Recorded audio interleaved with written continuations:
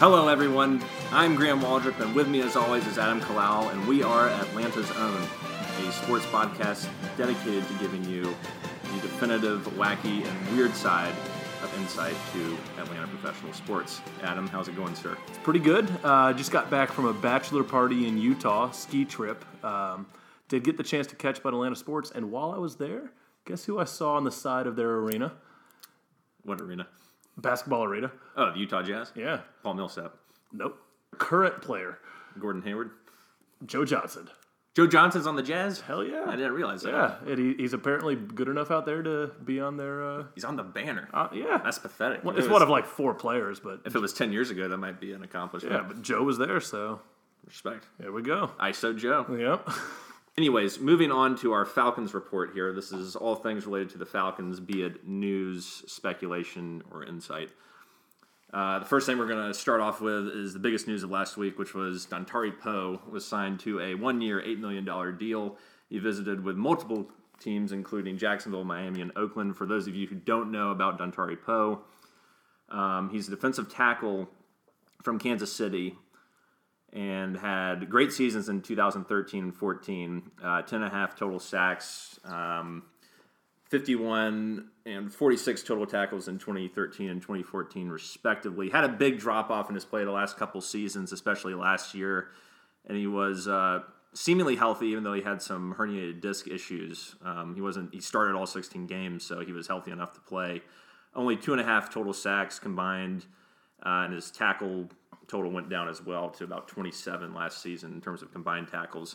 So, but at the same time, big name signing can definitely play at an elite level, and it's an interesting move for the team in terms of how it helps us outside of just the defensive line, but the impact it's going to have on guys like Deion Jones and Grady Jarrett in terms of if you got Poe, who's about 6'6", or 6'3", 346, and then he's going to open up the middle for guys like Jarrett and Deion Jones. So I think it could definitely be a big help. Adam, what was your reaction to the signing? Well, first of all, a lot of those stats are a little misleading coming from a 3-4 system in Kansas City.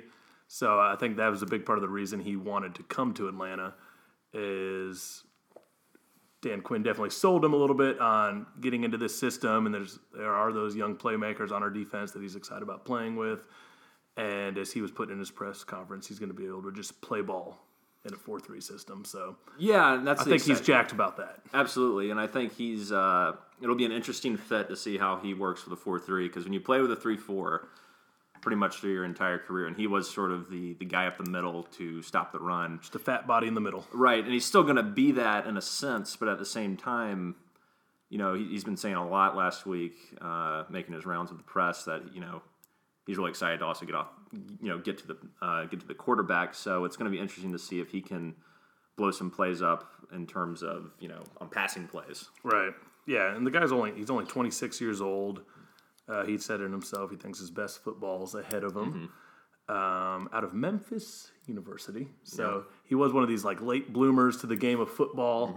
Never actually played football until high school, where his high school coach saw him practicing for marching band and said, "Son, report to football tomorrow morning." So he's a late bloomer, and I'm excited to see what he's going to do coming along here. Yeah, and like I said, I really can't wait to see how this impacts Deion Jones and Grady Jarrett. Oh, yeah. And with the amount of depth you have at defensive line now, you know, you got Grady Jarrett, Poe, Claiborne, Upshaw, Crawford, Jack Crawford from Dallas, Vic Beasley, and Shelby. So you have, you know, legitimate star in Beasley, an emerging one in Jarrett, and solid depth everywhere else. Yep. And most of these guys can rotate between defensive tackle and defensive end. So, you know, Adam, you might not even need to bring back Dwight Freeney at this point. Yeah, I think we're comfortable where we're at now. It's all of a sudden our defensive line is a bit of a strength. Dare we knock on wood? Right. Saying something like that. But yeah, I'm impressed with what they've done so far. And you have, you know, Shelby coming back from an Achilles injury, I believe. Hopefully he's all right there. And Claiborne was having a really nice season until he was, went out for the year. You know, I also have Hageman, who I totally forgot about. Oh, yeah. Still developing Hageman. Right, and then you can also attack the defensive end position in the draft, hopefully. So to try and find a complimentary piece for Vic Beasley. For some of you that don't remember the full history on Poe, what was he drafted in the 2012 draft? I think he's 11th. Yeah, 11th overall. I know he went into that combine projected as kind of a second round type guy, and then just had a huge combine. The guy's 340 pounds, ran a 4.98 40, and did like 44 reps at 225, which was just huge. So he's just a physical force, and that forced him up to number 11. And that was only 4 years ago. So I'm excited to see where it goes. Yeah, and one of the funny parts is about his. Well, it's not really funny. I guess it depends on how you look at it, but he has a $500,000 signing bonus if he can get down to 330 from 345. He wants to get to 330? That's what the team wants him to get to. Huh. So listening to his press conference today, and he was saying he's best at 335, 340, but I guess the team sees differently, huh? I guess so. Yeah. I mean, it's said that he has, incredible physical speed and athleticism that surpasses the average 340-plus pound man. Right. Yeah, they see him as a pass rusher then, huh? Yeah, I think he's going to be a 3-down player. A lot of people are saying he's going to be just a 2-down, and I'm sure he'll be spelled, just for an endurance thing. But he did take a hell of a lot of snaps last year, just over his career. But I mean, yeah, I think we're going to use him as all indications point towards, from what Quinn is saying, Dimitroff, that he's going to be used as a 3-down player. You know what it kind of reminds me of in a way is signing Alex Mack last year. Not to the same extent. Mack's an older player, but even only at 26, he's played with a really good defensive front with the Chiefs. So he's going to bring a lot of veteran leadership to Vic and Grady, and could be huge for us. So yeah, and like I said, man, I think Deion Jones is going to have an unbelievable season. The middle is just going to open up so much for him with Jarrett, and particularly with Poe commanding so much attention. So I'm pumped about that. Funny thing too is that Poe has 3 offensive touchdowns in his career. If any of you remember seeing, I think it was the Thursday night game against Denver. I'm not sure who it was against, but he was in the goal line formation. He played quarterback, and he took a snap, looked like he was going to rush it in from about 4 yards out, and then threw sort of an Ephus pitch style pass to the end zone. And it was actually a pretty good-looking pass, and it was just right on the money. So maybe we can get him the goal line package at times on offense just to, because people are going to respect that, I think, on film, even though it's kind of was a bullshit gimmicky play. It was at least like, well, he's done it, so you can definitely do it again. So you can either use him as a distraction or try to throw in there a la Warren Sapp. Yeah, exactly. Yeah. So that's kind of fun too. So it could be a little bit of an extra wrinkle in the goal line offense. Obviously, not something that's going to be used that much, but I believe Andy Reid called that one the bloated Tebow. The bloated Tebow in his press conference after that one. That's good. Yeah. Did you really do that, or are you making that up? Yeah. Oh, okay. Yeah. I did my research this week. Yeah, I can tell. Some Wikipedia action. So hopefully Quinn, can get him and the defensive coaching staff back to where he was a couple of years ago. But even if he doesn't, he'll make the team better around him. So I'd say this is a win-win deal for Dimitroff and Pioli and Dan Quinn. And Atlanta fans, keep this in mind. Despite how painful that Super Bowl loss was and still is, arguably this signing doesn't happen without that national coverage of us even making it that far. Yeah, absolutely. And I heard Poe on was it John Clayton's podcast this week. He was interviewing him, and he was just like, yeah, these guys want to win. And he was offered actually $1 million more in Jacksonville. And he was like, yeah, these guys, I can come in here and be a contributor to a winning football team. I mean, going to Jacksonville, you're going to waste 3-4 years of your life versus in your prime right now. Right. Being able to win a Super Bowl, clearly. I'm sure the whole brothership thing is kind of taken off nationally, too. So, yeah, and it's actually a legitimate thing. I don't think it's that team was really close. You heard, if you read anything or listened to anything, watched anything, those guys, that was a tight-knit unit. So, fun place to play, place to succeed. Yeah, absolutely. So, say it's a win-win situation, I think. Absolutely. The 1-year deal, I get it from his point. He could maybe get a Super Bowl this year and then get that huge contract next year with us or with another team, but it's a smart play for a guy 26. His prime's still ahead of him. Absolutely. So moving on now to the Devonta Freeman news. So everyone freaked out last week after the husband of Freeman's agent was saying they were getting dicked around on Twitter and saying that a possible trade was imminent. So I know radio and newspapers freaked out a little bit. I didn't want to talk about it until we heard from Dimitrov or Freeman, just because it was schoolyard bullshit at that point. But it comes out this week that Devonta says, and I quote here, "This is the team I want to play for. I'm almost 100% for sure business will be taken care of because we're all in this thing to win and have success." TD said, "We want him to be here with us, and we are going to address that in the offseason, which is what we should do. I think we're in a good spot with a number of players on the team that we're looking to re-up here, and Devonta's one that we're going to have discussions with. We're confident that we're going to have him for years to come."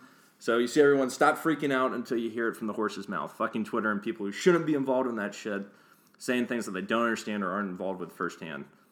And then, people waste their time talking about it, so we're here not to report the alternative facts. My thing with it, though, is his agent did say at the Super Bowl that he deserves to be paid like a top 3 running back. Like, she did say that as a quote at the Super Bowl, which kind of got everything going from the get-go. And my deal is the man signed a contract. You should play your contract out. And this isn't Devontae saying it, so I'm not faulting him, but it does make him look bad. But you sign a 4-year contract, you play it out. Like, you got this contract based off what you did in college and the projections, and he's going to get paid. No one's saying he's not going to get paid, but, like, to force it a year early at the Super Bowl, I mean, that is kind of horseshit. Am I wrong? No, you're not wrong at all. I think that the question we have to ask ourselves here is, was it Freeman that said, "Hey, agent, go spout to the media," or was it the agent?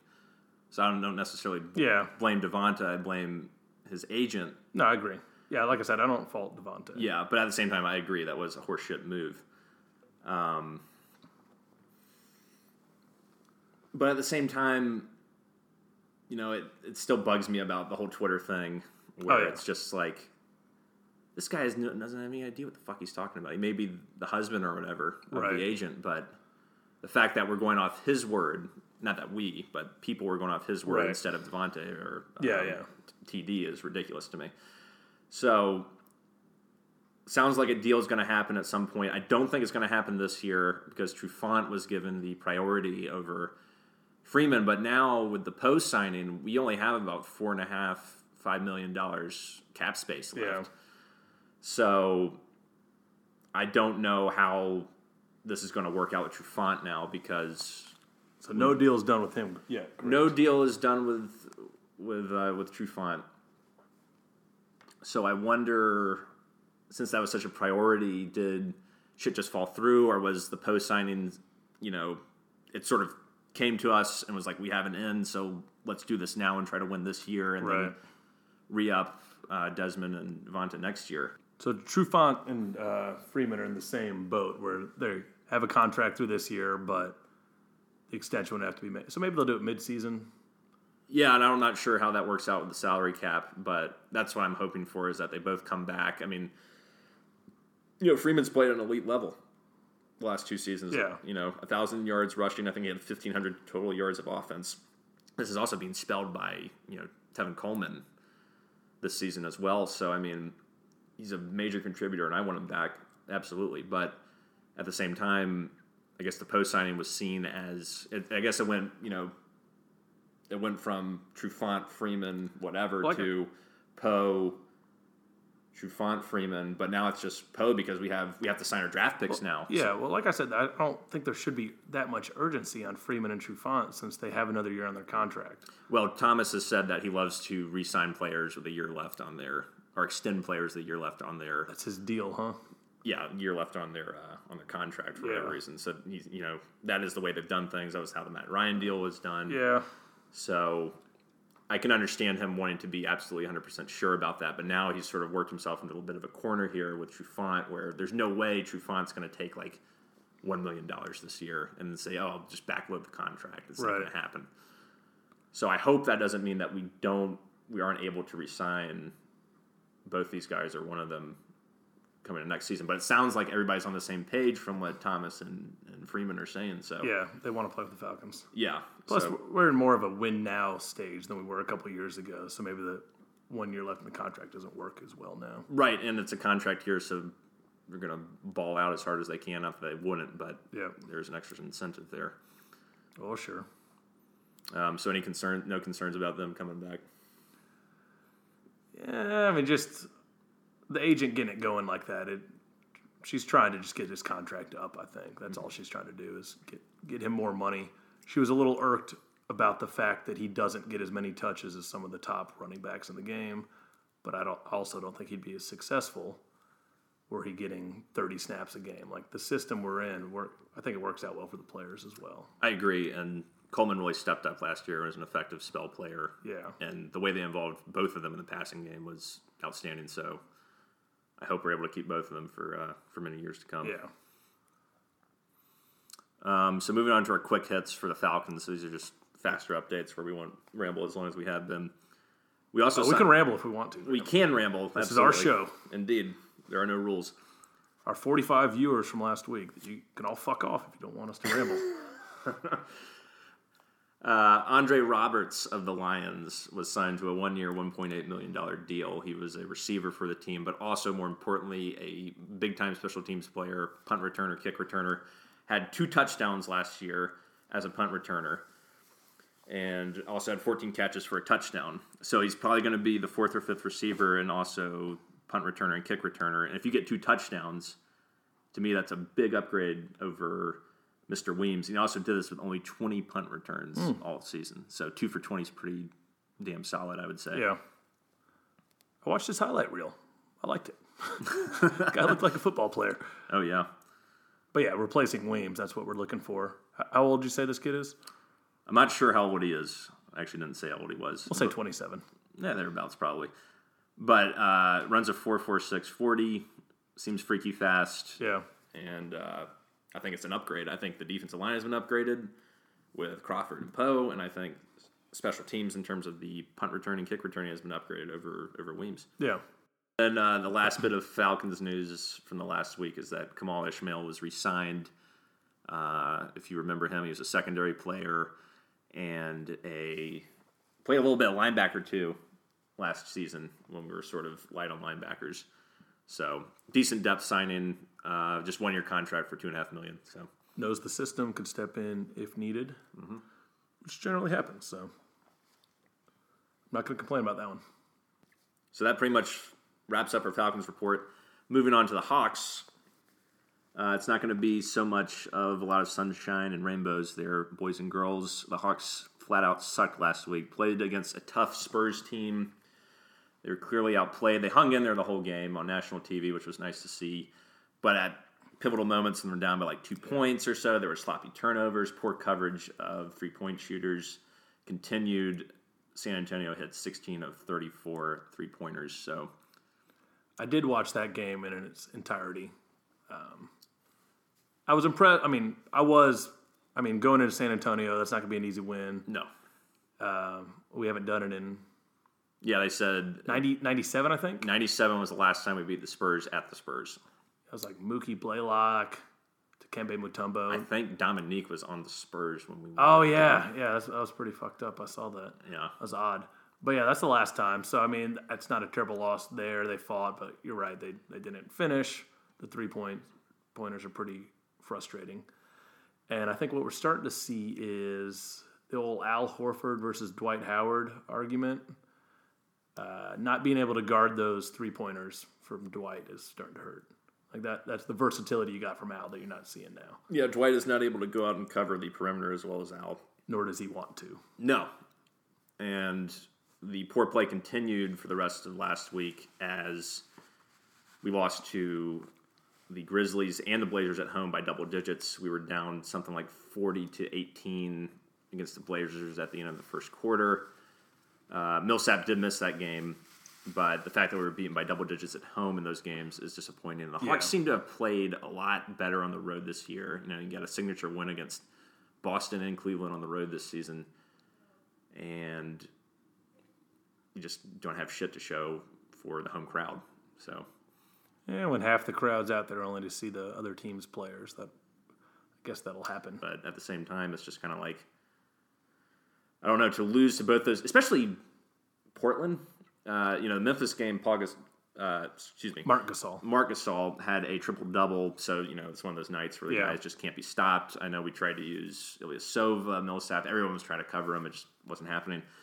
But the Blazers, even though they've been a little bit hot down the stretch, have not played particularly well this year, under 500 team. I know they have Damian Lillard and McCollum, but to be throttled like that. Team we should beat. Even without Millsap, we should be in that game, especially at home. Schroeder had a really shitty week, especially in the last two games against Memphis and Portland. He was 6 of 30 from the field and only 10 total assists. He's had those lights-out games recently that we talked about in the first show. But now he's had 2 atrocious games in a row. Hopefully this is just a blip on the screen in the maturation process. Yeah, I mean, the truth is our offense comes and goes with Schroeder. So yeah, if he's not going, we're kind of screwed. Yeah, I guess that's what you get when you pretty much commit yourself to a 23-year-old player like this. So we're going to have to take it as it comes. Yeah.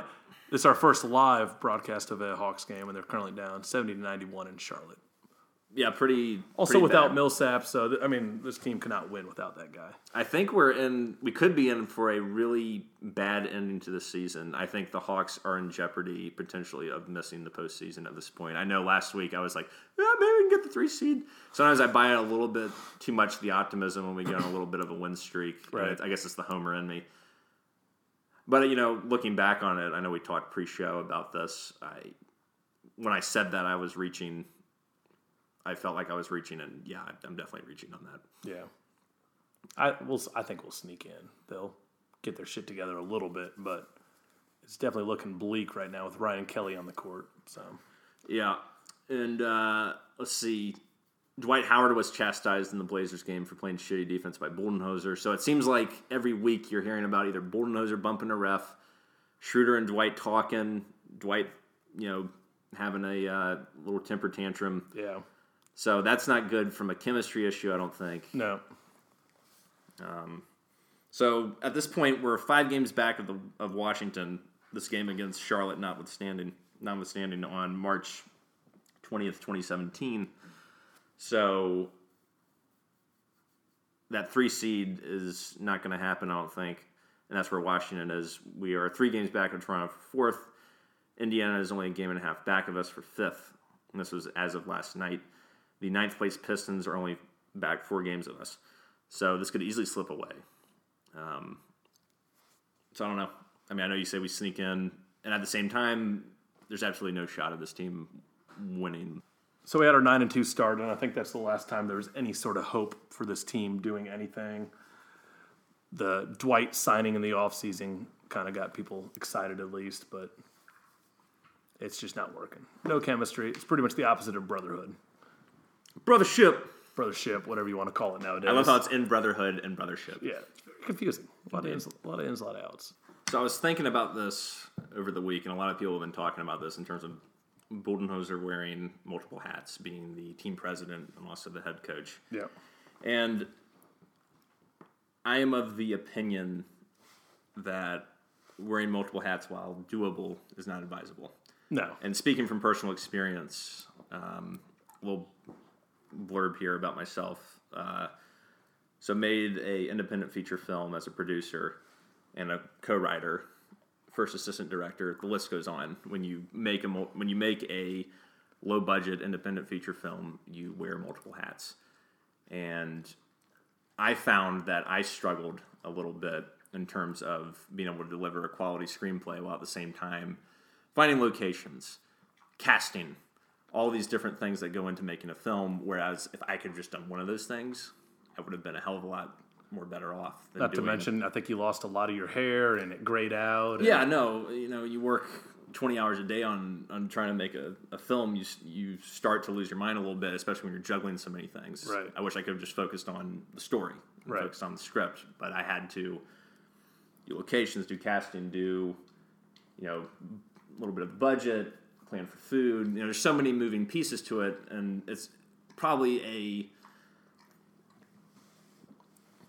not a fair comparison to make to someone who's working in the NBA, but just coming from someone who has worn multiple hats and done like 5 or 6 things on a big project that has consumed now over 2 years of my life, it's tough. Yeah. It's tough to do it. Yeah. you're going to eventually lose sight of one aspect if you're trying to work on multiple things. There's a reason they're separate job titles. Right, and I think that's what's happening with Bud a little bit in the sense that he's so in love with his players. He's a player's coach, and it makes sense, right? Yeah. But at the same time, to have to run the team at the same time, it clouds your vision a little bit. GMs can make those tough decisions when they're not in the trenches every day on the field or on the court. Yeah. I can't remember. Did we discuss Danny Ferry last week? We did not. Because that fucked us.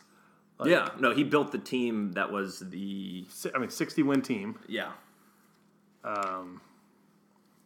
Like the guy or not, he made amazing decisions. He unloaded Joe Johnson's contract. For that, he deserves the Congressional Medal of Honor. Yeah, just doing things like that.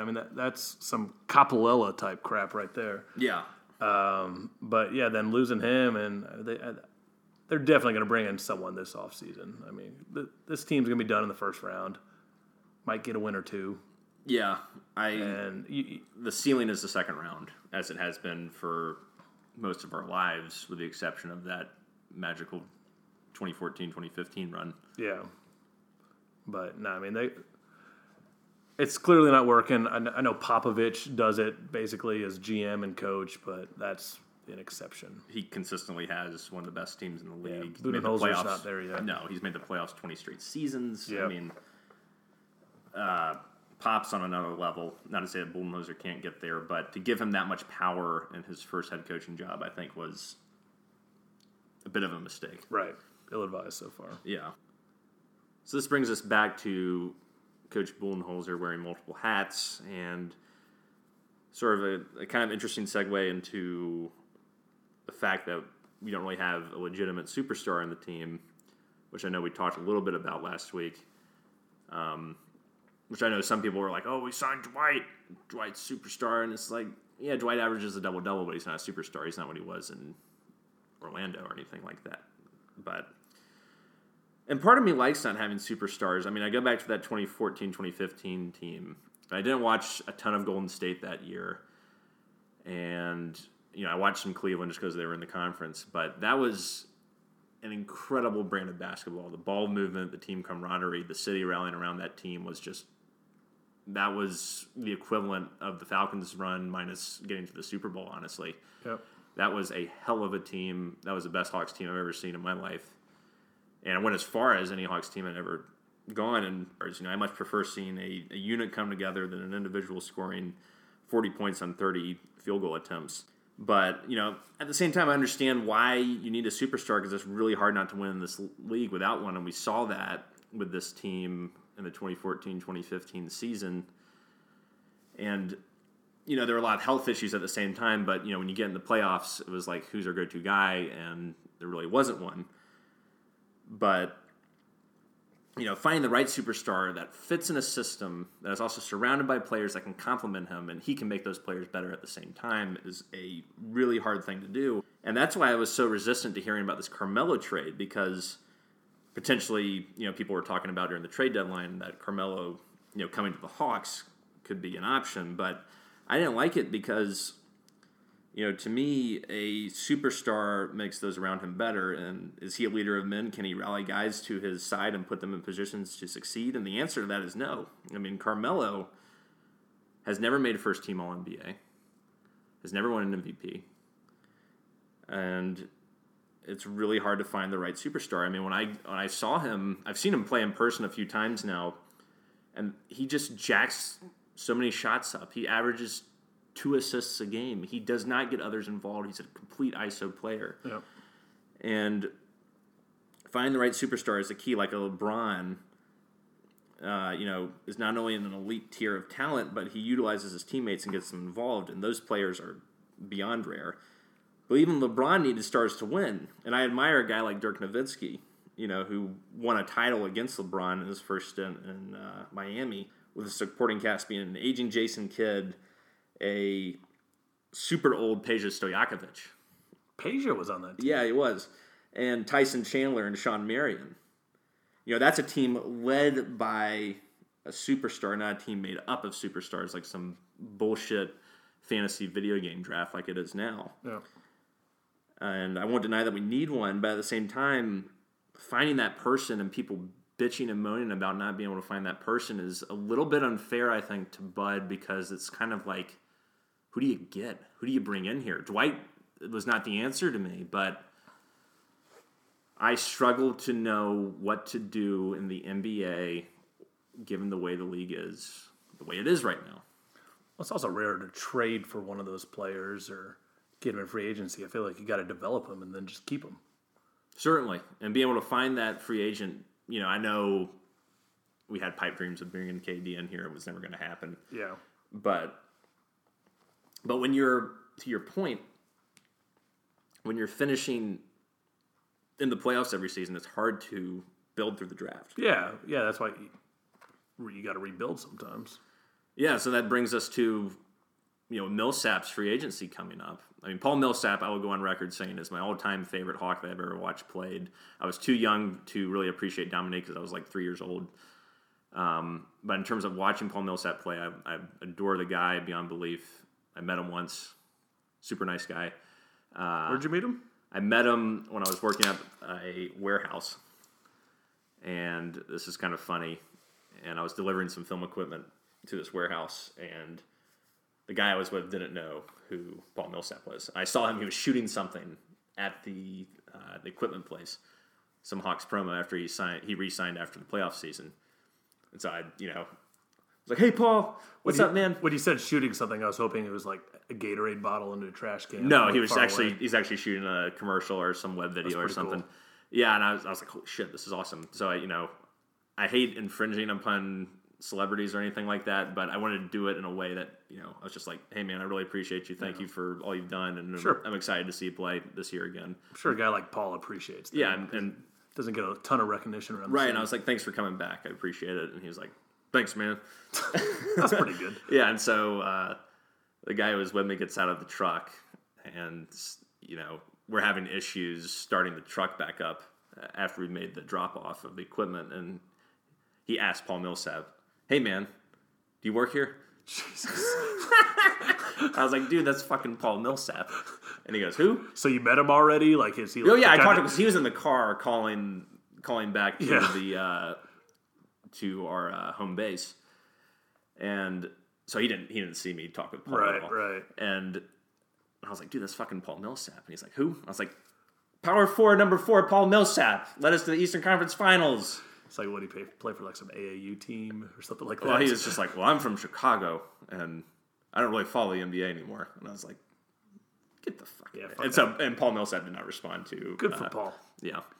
And so I felt really bad. He probably thought I was a punk bitch after that. But anyways. Just ruined your credibility. Absolutely. But anyways, so going back to extending Millsap, it's kind of like, what do we do with that? Is he could opt out of his deal after the offseason?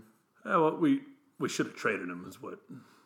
You think we should have traded him? Yeah. Because who are you going to get back for Paul Millsap? I don't see the point in bringing him back at this point. Like, what else are we going to do? Like, besides that, like, just should be Schroeder and Millsap, and Millsap's going to age. We're not going to win anything over the next few years. Wes Wilcox, who is officially the quote-unquote GM of the team, has said one of the first priorities of the offseason is extending Paul Millsap. It's going to be a max deal. Yep. How old's Paul now? Like 32? 31 or 32, something like that. That's getting Joe Johnson territory. Gave him a max deal. I think Paul's still got some mileage left on him where he can be a valuable player for the next 2 or 3 seasons. Yeah. I just think Paul Millsap keeps us in the 5 to 8 seed range. Right. Obviously, we'd suck without him, but yeah, I don't see the point anymore. I think if you don't bring him back, you might as well tank. Yeah, we'll get back in the lottery. Bud might lose his job. Or he might leave for a better opportunity. Who knows? Yeah. It's a tough decision. I would love to bring him back, but it's just kind of like, what does this do for us? If you bring Paul back and bring back the same squad next year outside of, I don't know. You bring back the same squad next year, it's kind of like, Probably can't bring Hardaway and Millsap back at the You're same not time. going to be able to bring both of them back, so you lose Hardaway. So you're automatically worse than you were. And Hardaway's a lot younger. Yeah, you got Torian Prince, who's... I like him. I like him a lot, too. I love the arc on his shot, especially. I mean, he can be a contributor. He's a rim protector. Yeah. Had 3 blocks the other night. But it's just kind of like... Until LeBron leaves, we're fucked. It's just as simple as that. So it's kind of like... But what do you spend the money on? If you don't spend it on Millsap, do you just conserve funds? And I don't know. What the fuck do you do and conserve funds in the NBA? Yeah, we're not in a good place. No, it's the ultimate basketball purgatory, which I thought we were out of after that 2014-2015 season. I honestly did. And then you get to the point where you get rid of Teague, you get rid of Horford, which made sense. I get it too, because it's like if you bring them back, right, you're just going to have the same shit that you had last year. Yeah. So this has been an interesting experiment, but I don't know. Hawks are fucked. Oh yeah. At least we got like a 2nd-round draft pick coming back for the Adrian Payne trade. So we got that going for us. Oh, really? Yeah. Goddamn. That's pretty Well, who good. knows? Maybe we'll find another Paul Millsap in the 2nd round. Yeah. But yeah, so As we said, pretty bleak. Let's move on, Greg. yeah, let's move on from the Hawks. So moving on to the Braves, Dansby Swanson is back. He's been out since March 4th with a back issue, no pun intended. Went 2 for 3 in a minor league game on, I think, Saturday. Didn't play defense, so hopefully this means the cause for concern is over. I know some people were getting antsy and saying, "Oh, is Dansby really hurt?" And no one was giving them anything, but he's being eased in, and I heard this week he's going to start playing in the field too. So, Okay. That's good news. yep. Thank you, Arizona, once again. Yes, thanks, Arizona. Mike Foltynewicz pitched really well in his start last week. 4 innings pitched, 1 run, 5 hits, 7 strikeouts over 4 innings, has a 2.08 ERA through 13 innings this spring. Hopefully a sign of things to come. Our main man, Dave O'Brien, made a good point with the rotation coming out set as it is with Dickey before Folty. Mm-hmm. Like that 98 fastball is going to look like 108 following R.A. Dickey. So I'm excited about him. So Folty will slot in behind Dickey as the starter. Yeah, Dickey's number 4, Right. Folty's number 5. Yeah, that could certainly help.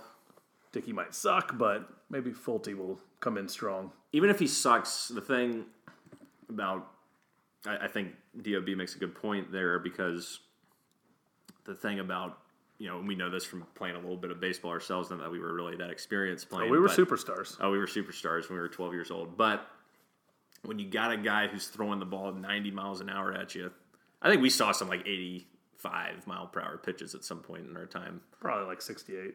It felt like 85. Anyways, you got a guy who can throw really hard, and you bring a guy in who can't throw hard. The difference is crazy. Yeah. It's like wearing a donut on your bat. Yeah. I mean, it's the inverse of what you want to happen when you're wearing a donut on the bat. So plus, as he pointed out, Folty's he's the type of guy. He's not like your prototypical number 5, where he's just like a journeyman or like a guy just brought up from the minors that you skip. He's a potential ace. Yeah, no doubt. I mean, when he is on, the dude can fucking pitch. He could be the next coming of a Syndergaard type of pitcher. Yeah. In terms of his velocity and his off-speed stuff. So we'll just knock on wood that he can stay healthy and keep developing from there. Amen.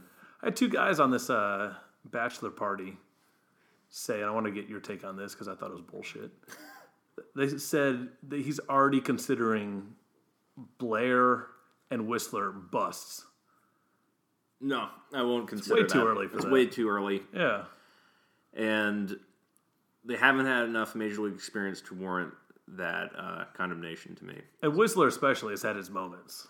Like, he's looked damn good. Blair hasn't showed me much, but considering his pedigree and his youth, there's no reason to give up on these guys yet. Right. No, hell no. And that's why we brought in these old bastards. Right. And it was a message sent by the front office saying, you guys aren't guaranteed shit. Yep. And here come some veterans to eat up your innings that you should be getting, and get your shit together and keep working hard. In addition, on the rotation, you got Bartolo Colon, who has not done well his last few starts, has a 2+ ERA or something like that this spring. Yep. His last start, unless he pitched today, which I didn't look at, is he had 80 pitches in 3 2/3, 8 hits, and 6 earned runs. Do you think this warrants a cause for concern? Not yet. Not yet. It's spring. He has also said that, like, I'm good. I'm straight. Yeah. I'm just working on stuff. The man's 43 years old. He doesn't give a shit about what he looks like in the spring. And I'd like to point out that he has a 6.08 spring ERA for his career. Yeah, he's had a lousy. I'm not too concerned. I'll get worried if it's May and he's pitching like this. Yeah, his ERA the last couple of years has been over 4, which is actually okay considering he's like 40+ years old. Yeah. He had a great 2014 season. I think he was in like the 3-4 range, and then 2013 he was damn near Cy Young contender with Oakland. So even though I know he's getting older, he's not that far removed from being like a pretty damn good pitcher. So Yeah. I'm hoping he can be just like a 4.10 ERA guy for us. Eats up innings and gets some strikeouts, even though he's only throwing an 87-mile-per-hour fastball. The kicker is, as I was hoping for Tom Brady this year, eventually he has to get old. Yeah, Let's just hope this isn't the season. indeed. Did you see those jump ropes he did? The jumping jacks? I still haven't seen that in the video. Dominican Republic? I need to watch it. He's an athlete. Big sexy. I like Bartolo. I've always liked the way he's played, so minus No, the... I think Atlanta will embrace this guy. Oh, yeah. I hope we do. I will. I know you will. There's going to be a fan section in right field similar to like McCann's Cans. Bart's. Bart's. Yeah, something like Bart's that. Colin. Yeah. R.A. Dickey also has a concerning ERA, 7.71. He was tagged for 8 hits and 6 runs in his last start against the Tigers. Same question, different guy. Any cause for concern here with R.A.? Same question, same stat, basically. He had a 9 ERA the year he won the Cy Young, so... In spring training? Yeah, in spring Oh, training. you looked that up. Yeah. You sound pretty smart. Oh, yeah. Wikipedia. So the point is, I'm not going to get too concerned about spring stats. Granted, I haven't watched a single spring inning, so I don't know what he actually looks like, but I'm less confident about Dickey. I just think he's been a little more going downhill. Yeah. I still think coming to the NL is going to help the guy. He might have more left in the tank than we think. Well, when you pitch in the AL East and you got guys like Ortiz on Boston, the whole Boston lineup was just lethal last year. You got Machado and Davis and Trumbo on Baltimore. You got the Yankees, Gary Sanchez, all those guys. I mean, up and down the you got Evan Longoria and Tampa Bay. I mean, up and down the division, you are going to get slaughtered at some point. Right, yeah. So, I mean, like I said, I don't have the same confidence in Dickey I have in my boy Bartolo. We could fast forward a month and we all just hate Dickey with a passion, but it's too early to say anything. I agree, and I think the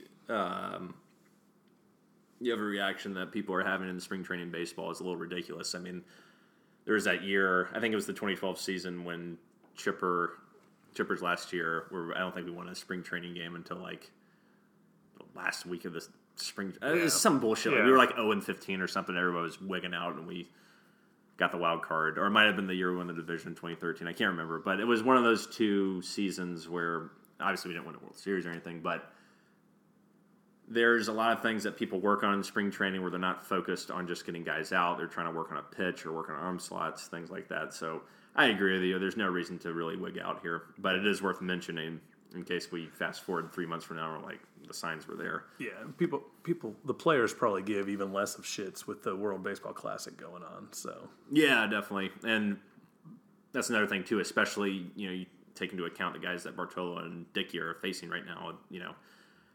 A lot of young guys trying to prove themselves, swinging aggressively in the zone, right, or swinging out of the zone. They're trying to get hits. They're trying to get noticed. So I'm not going to worry about it too much. No. Jaime Garcia looked good. Pitched 3 scoreless innings his last start. So if he stays healthy, he'll be solid. Yeah, he's a solid guy, man. I hope we can keep him around a little bit because I think he's a good veteran presence. Been on a winning organization with St. Louis. I have no issues with bringing him in, and if he can stay healthy, he's a solid guy. Be like a Kevin Millwood type. Yeah, just absolutely. solid veteran. You're 3 or 4 guy. Yep. Julio Teheran was announced to be the opening day starter for the 4th consecutive season. Yep. Love that guy. Yep. hopefully he can stay healthy and we can preserve his elbow for when we actually played meaningful baseball. So you brought up something to me last week about the WBC, the World Baseball Classic, and extra innings starting a guy on second base. And I personally hate that shit. I feel like it's similar to the wild card game. Yeah. Where if we remove what I just said about the base runner, let's talk about the wild card game real quick. Baseball is a game of series. You know, why decide the fate of two teams with one game when the entire fucking season is predicated on the fact that you're playing 3 and 4 game series throughout that determines where you wind up in the postseason? Divisions are decided by, oh man, we play like 19 games a year. If you won 13 out of the 19 games, you have a good shot against your next competitor kind of thing, of being above them in the division. Right. You know, and it's a ratings ploy. It is a ratings play, but it's just really frustrating. You know, that wild card game is bullshit to me. And it's the same thing with this base running rule. I mean, you play 9 innings, and after each half inning, you reset in terms of the count, the base runners, everything is done. The only thing that carries over is the score. Why would you change that when the entire game has been decided by what you've been doing, how you've been playing the same rules over and over again? Starting a guy on second base just seems like lunacy to me. It's a bullshit excuse to speed the game up instead of playing the game the way it was meant to be played. Well, you're clearly a purist. I am, but it's like it puts the pitching team at an unfair disadvantage. If you think about it, right? I mean, that is horseshit. It's the equivalent of starting the ball on the 25-yard line with college football, except you have, if you're the away team, you got no fucking answer for that. Right. Well, I'm okay with it for like the minor leagues. Like, because it doesn't matter. Implement in the minor leagues. Like, yeah, those guys don't need to be playing 15-inning games. Right. But for the majors, I mean, they're just trying to appeal to our millennial generation that wants quicker and faster. But baseball is what it is. If you're not a baseball fan, you're not going to be a baseball fan. You can't change it that much. It's a slow-ass game. It takes 3.5 hours to play sometimes. Right. It is what it is. I'm all in favor of saying, hey, you want to hurry up a guy who's stepping out of the box for like 40 seconds, or a pitcher who's kicking around the mound, picking up the rosin bag and licking his fingers and whatnot. Right. Fine, so be it. I mean, but don't fuck with extra innings, man. I mean, if they want to appeal to the millennials, they should like keep the bars open past the 7th inning. Maybe that's the thought. Like, you get in the 15th inning, you can't get yourself a fresh beer. Amen, brother. They closed the at least at Turner Field. They closed the bar at the Chop House. It's over. So, but yeah, I mean, I agree. Don't mess with the majors like that. Yeah, and you know what's going to happen if they implement it? The year before they implement it, we're going to be in a postseason game. Yep. Where we hit a single to lead off the inning, and then we can't move them. Right. Then the next year, we're not going to, and then the next year, another team's going to get up. They're going to hit a single. There's going to be a guy in second, and they're going to score, and they're going to fucking win the game. Now, undeniably, we'll get fucked by this. Yeah, and this reminds me of the Cardinals. This reminds me of the Cardinals when they expanded the wild card teams to 5. Yep. Right? And the 2011 season, we choked, and then the Cardinals got in the postseason, and they won the World Series. The 2012 season, we also got the wild card game. But the Cardinals got in the wild card game, and then they went on to the NLCS. It's going to be the same fucking shit if they implement this. Yep. So please, for the sake of Braves fans, do not implement this rule, because one, it fucks with the integrity of the game and how it should be played, and 2, we will get fucked. Yeah, it just smells of an Atlanta shithole. Indeed. Couldn't think of the word, but Atlanta shithole. That one works. So we're moving on to our topic of the week here. And we are talking about the 5 worst draft picks in Atlanta sports history in our lifetime. Adam was born in 89. I was born in 1990. So we can't really identify with the draft picks before we were born in terms of meaningful things to talk about. So we could mention them, but we're not really going to give a shit. So right, we'll have a lack of insight. Right. So sorry, longtime homers. We'll start with an honorable mention here of the 2012 draft class for the Falcons.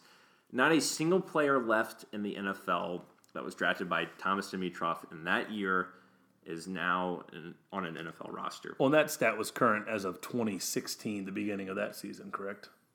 No, it was like 2015, I believe. Oh, Jesus.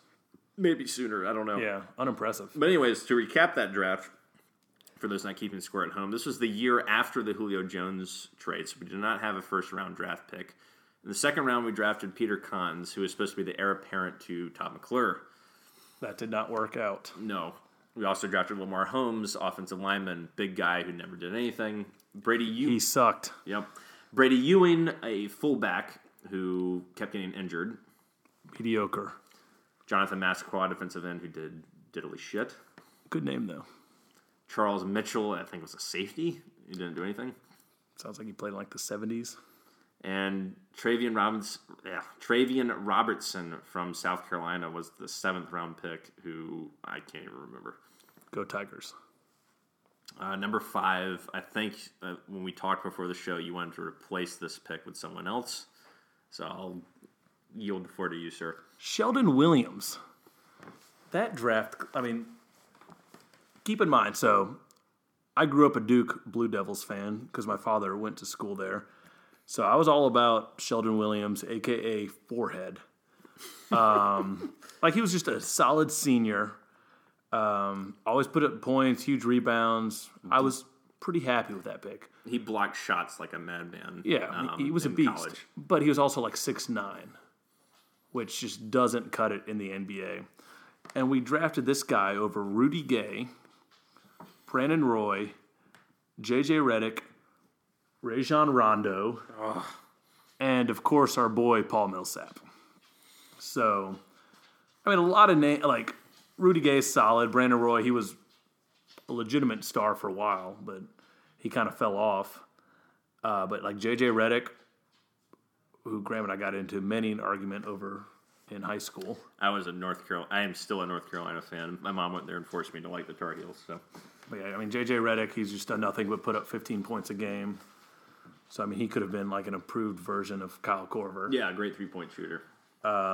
He's the next Kyle Korver, honestly, to get old and just drain threes. Yeah, I mean, Rondo would have been huge for us. We didn't have a point guard ever back in those days. Yep. That's when we had Mike Bibby getting in there. What draft was that? Was that 05 or 06 or 04?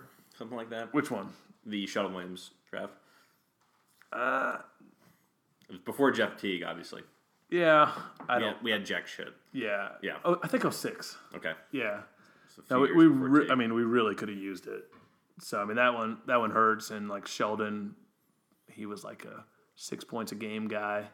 The interesting thing about that draft was it's like we had a bunch of 6'8", 6'9" guys, so why draft another one? We need a fucking point guard. I don't remember who our point guard was at that point, but why we didn't draft one is beyond me. So, yeah, it was a shitty draft pick, and that was an appropriate number 5. And this was, what was our GM at that point in time? Billy Knight. Billy Knight. Yeah, I think Billy Knight's responsible for most of these. Yeah, he's responsible for the next one. Which moves us on. Yeah, to AC Law. Guy who averaged about, it was the 2007 draft, averaged about 4.2 points a game and like 2 assists or something like that.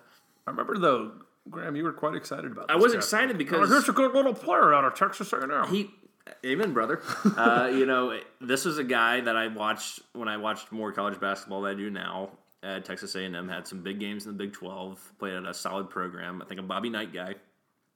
So I was excited to get him. I mean, he balled out in college from what I can remember, and his game did not translate to the NBA for whatever reason.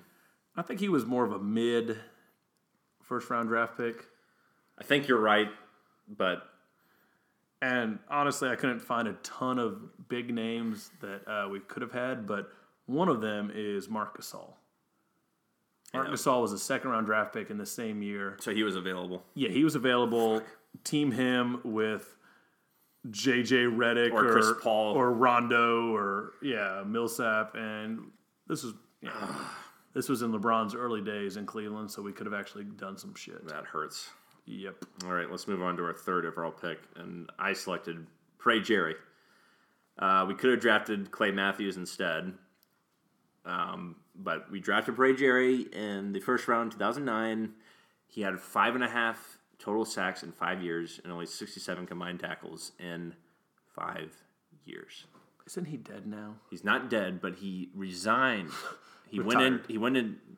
Okay, he retired, but effectively he also resigned. Yeah. When he went into Smitty's office on Hard Knocks and was Right. like, yeah, man, I just want to focus on my family. I mean, hats off, do what you want to do, man. But he was a bust. He was a bust of a pick. We could have gotten Clay Matthews and really improved our linebacking core, and instead we decided to draft Bray Jerry. One of the reasons that many people, including myself at that point, was fed up with Thomas Dimitrov. So he's not dead, but he's dead to us. In terms of sports, yes. I hope he's okay. I mean, I don't wish any ill will on the guy, but he did not perform up to expectations. So, Yep. That is our number 3. Number 2 is Jamal Anderson. This is not Jamal Anderson, Dirty Bird from the 98-99 Super Bowl team. This is Jamal Anderson with 2 A's. Jamal Anderson. In order to Google search him, you have to write defensive end, because if you just write Jamal Anderson, that good one will pop up. Well, if you do double A's, I think he pops up. Oh, I spelled it wrong. Okay. Yeah, just Jamal Anderson. Got it. 4.5 sacks in 4 years. Was drafted in the first round, I think, like the 8th overall pick or something like that. I think it was in the 2009 draft. Or 2007 draft. He was the last draft that Rich McKay was a part of. Apparently, he did not come to privately work out with the team, and we just drafted him kind of thing. I don't know if this is a Petrino move, Rich McKay, or both of them. Sounds like one of those drafting for needs versus best player available. Perhaps. But, I mean, this guy was arguably the biggest bust in the Falcons' draft history. Would you like to hear who we could have drafted over him? I would love to hear that. It's going to hurt, Graham. Okay, go ahead. So he was drafted immediately after Adrian Peterson. So Peterson we couldn't have had him, but like if that's the next best player after Peterson, we got problems. Yeah, but we could have had Patrick Willis, who was a hell of a linebacker. Yep. Marshawn Lynch. No shit, we could have had Marshawn Lynch. Marshawn Lynch was drafted like 15th in the first round. Darrelle Revis. Oh, I didn't realize all this. Yep. Keep going. Make me feel the pain. And the last one of the first round anyways was Greg Olsen, who's a hell of a tight end. Arguable, yeah. He's a Hall of Fame tight end, probably. Yeah, probably. Wow. And we got Jamal fucking Anderson. So let that sit in your pipe and smoke it, Atlanta sports fans. Yep. And number 1 in our 5 worst draft picks in Atlanta sports history is, in our lifetime from 1989 and on, is Marvin Williams of the Atlanta Hawks. And this pick baffled me when I was 15 years old, because Marvin Williams came from North Carolina. I watched every North Carolina game. He was a 6th man, very talented freshman. But the fact that you pick him over a guy like Chris Paul, who is still a legitimate star in this league to this day, and who is projected to be so, is mind-blowing to me. And for that reason, and not only that, but Marvin just underperformed. The expectations were unfair. We should never draft him in that position, but they were through the roof, the number 2 overall pick, and we draft Marvin when Chris Paul is available. He goes to the Hornets in New Orleans, and then has gone off to the Clippers and had a hell of a career, even though some could argue that he's never won the big game, blah, blah, blah. I don't give a shit. If we have that guy on the Hawks team of 2014 through 2015, who knows what happens if we still have him at that point. Not to mention multiple team him up with Joe Johnson. Oh, yeah. Like, don't forget about Joe. Like, we had some good teams back then that could have done something if we had a point guard. Certainly. Certainly. Chris Paul, Joe Johnson, Al Horford. As much as I like Jeff Teague, that's an upgrade over Teague. Yeah, I mean, that's got potential. Yeah. Because, I mean, there were the couple years before we got Jeff Teague, we had some solid players minus a point guard. Yeah, and that first year it was like, okay, Marvin's adjusting to the league. The second year was like, okay, here's his chance to jump off, and it just never happened. He's a 9 or 10 point a game guy. Just wasn't right. I mean, he's actually, and it's not that he's the shittiest player on this list. No, not at all. Not by any means. I mean, he's still playing. He's still doing some stuff. He had a great season last year for Charlotte, and got a solid, I think, extension from it. But in terms of what you had and what you got, this is the shittiest pick I've ever seen in my life. Yeah, I mean, it wasn't. Darren Williams was in this draft too. Andrew Bynum, like players we could have used back then. and Yeah. Marvin just didn't get it done. Fucking Chris Paul was just right in front of us. Yep. So that hurts. We also got Salim Stoudemire in that draft. Remember that? I remember Salim from Arizona. I really liked that pick. That didn't turn out so hot. He was the pick right after David Lee, which we could have used. Yeah, David Lee we definitely could have used back Yeah. then. Those are the shittiest draft picks in our lifetime that we can think of. So we got the 2012 draft class for the Falcons, Sheldon Williams, A.C. Law, Parade Jerry, Jamal Anderson, and rounding out the top 6 is Marvin Williams. If you have any other suggestions, please feel free to comment on our Facebook page. Which is non-existent. Or our Twitters, which we gave out last time. A.W. Kallal, K-A-L-L-A-L, and Twisted Floyd, just how it sounds. And eventually we'll delve into the more positive sides of Atlanta sports, but we're not to that point yet. Nope. We are not. Well, I think that wraps us up for this episode of Atlanta Zone. I think this was a hell of a lot better than the last one. I hope you enjoyed it. For Adam Kallal, I'm Graham Waldrop. Hospitometer.